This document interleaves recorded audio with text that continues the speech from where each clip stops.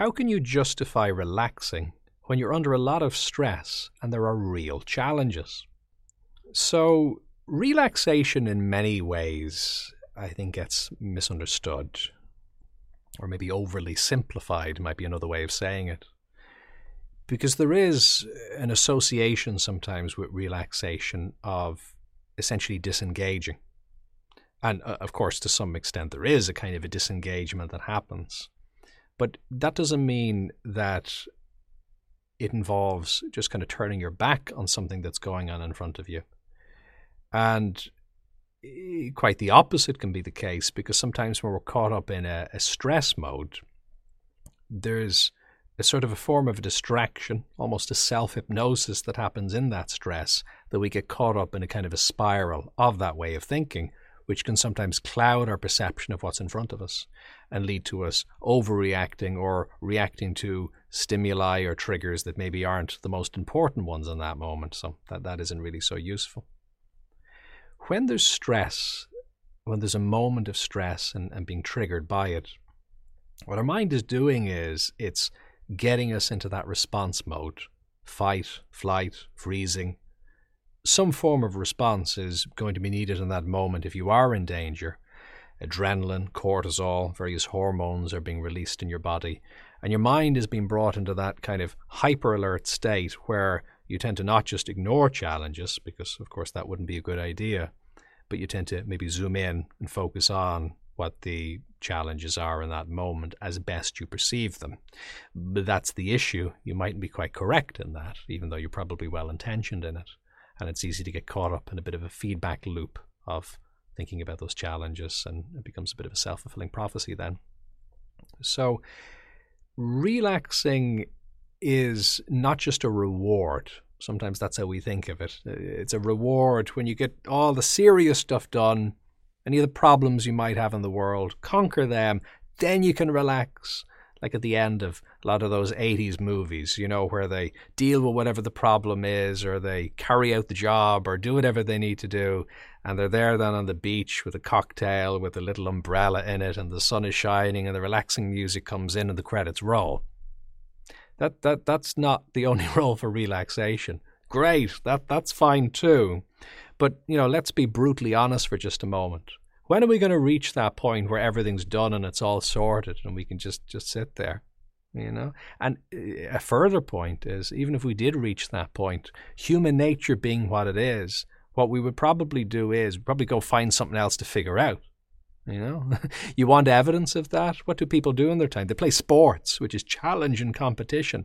They create things, they knit and they sew, they get involved in art projects, they try and improve things.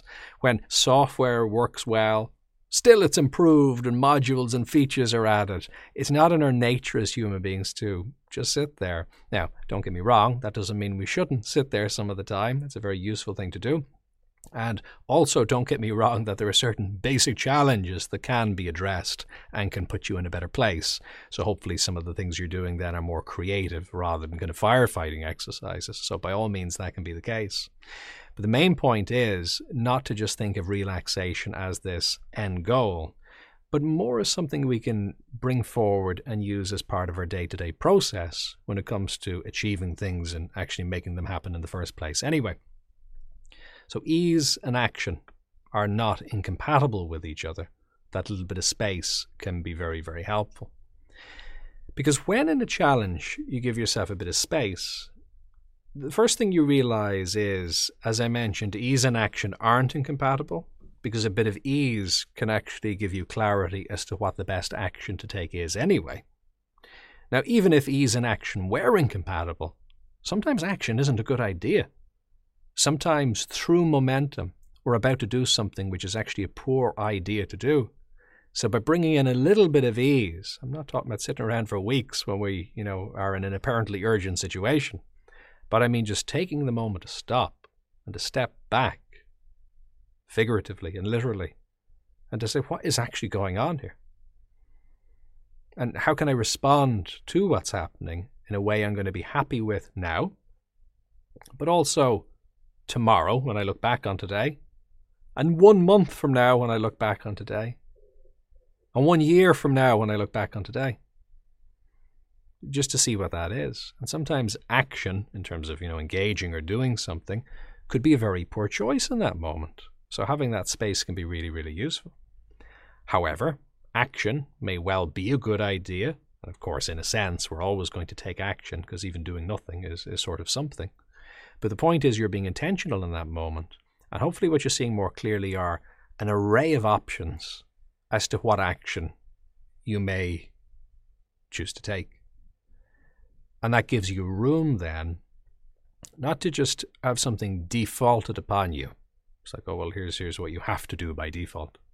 No, you get to actually look at the options and choose what's right for you. And even in situations where what you're instinctively going to do does still seem to be the right option when you breathe and look at all the options, even if you end up doing what you would have done anyway, it still changes when you bring in that kind of breathing space and that comfort in that room. That's really, really helpful. You'll often do it better as a result of the consent that you're bringing in and making better decisions. So that can only really come from something like relaxation, something like ease.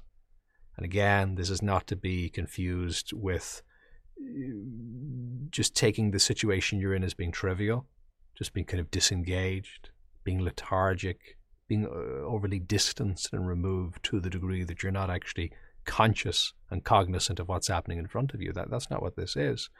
This is about ease, actually making you more effective at being engaged in the moment, about seeing what you value, and then about engaging effectively on the basis of that.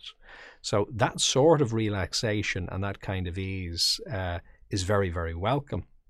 And I think the main point is just to recognize that and to leave room for it.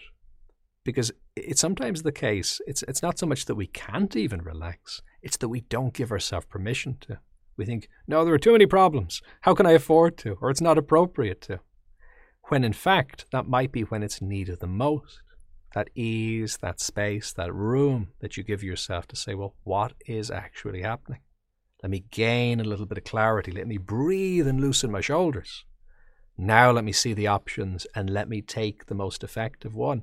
And that might be quite quick. That process doesn't need to take long if there is something important happening. But it's a very important process because arguably the higher the stakes are in that moment, the more it is something genuinely challenging, the more important it is to actually make a good decision and to move forward using all of your capacities rather than just reacting and using reflex. So what's your experience? Have you found ways yourself to kind of integrate relaxation but still being suitably proactive as well when needed?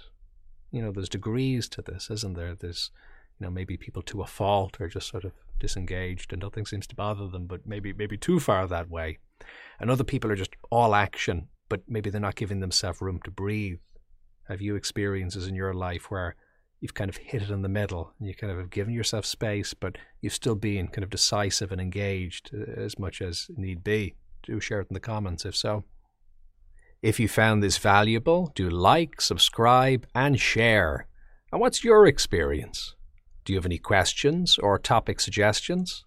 You can contribute in the comments, on social media using #BodyMindSelf, or on jfl.com.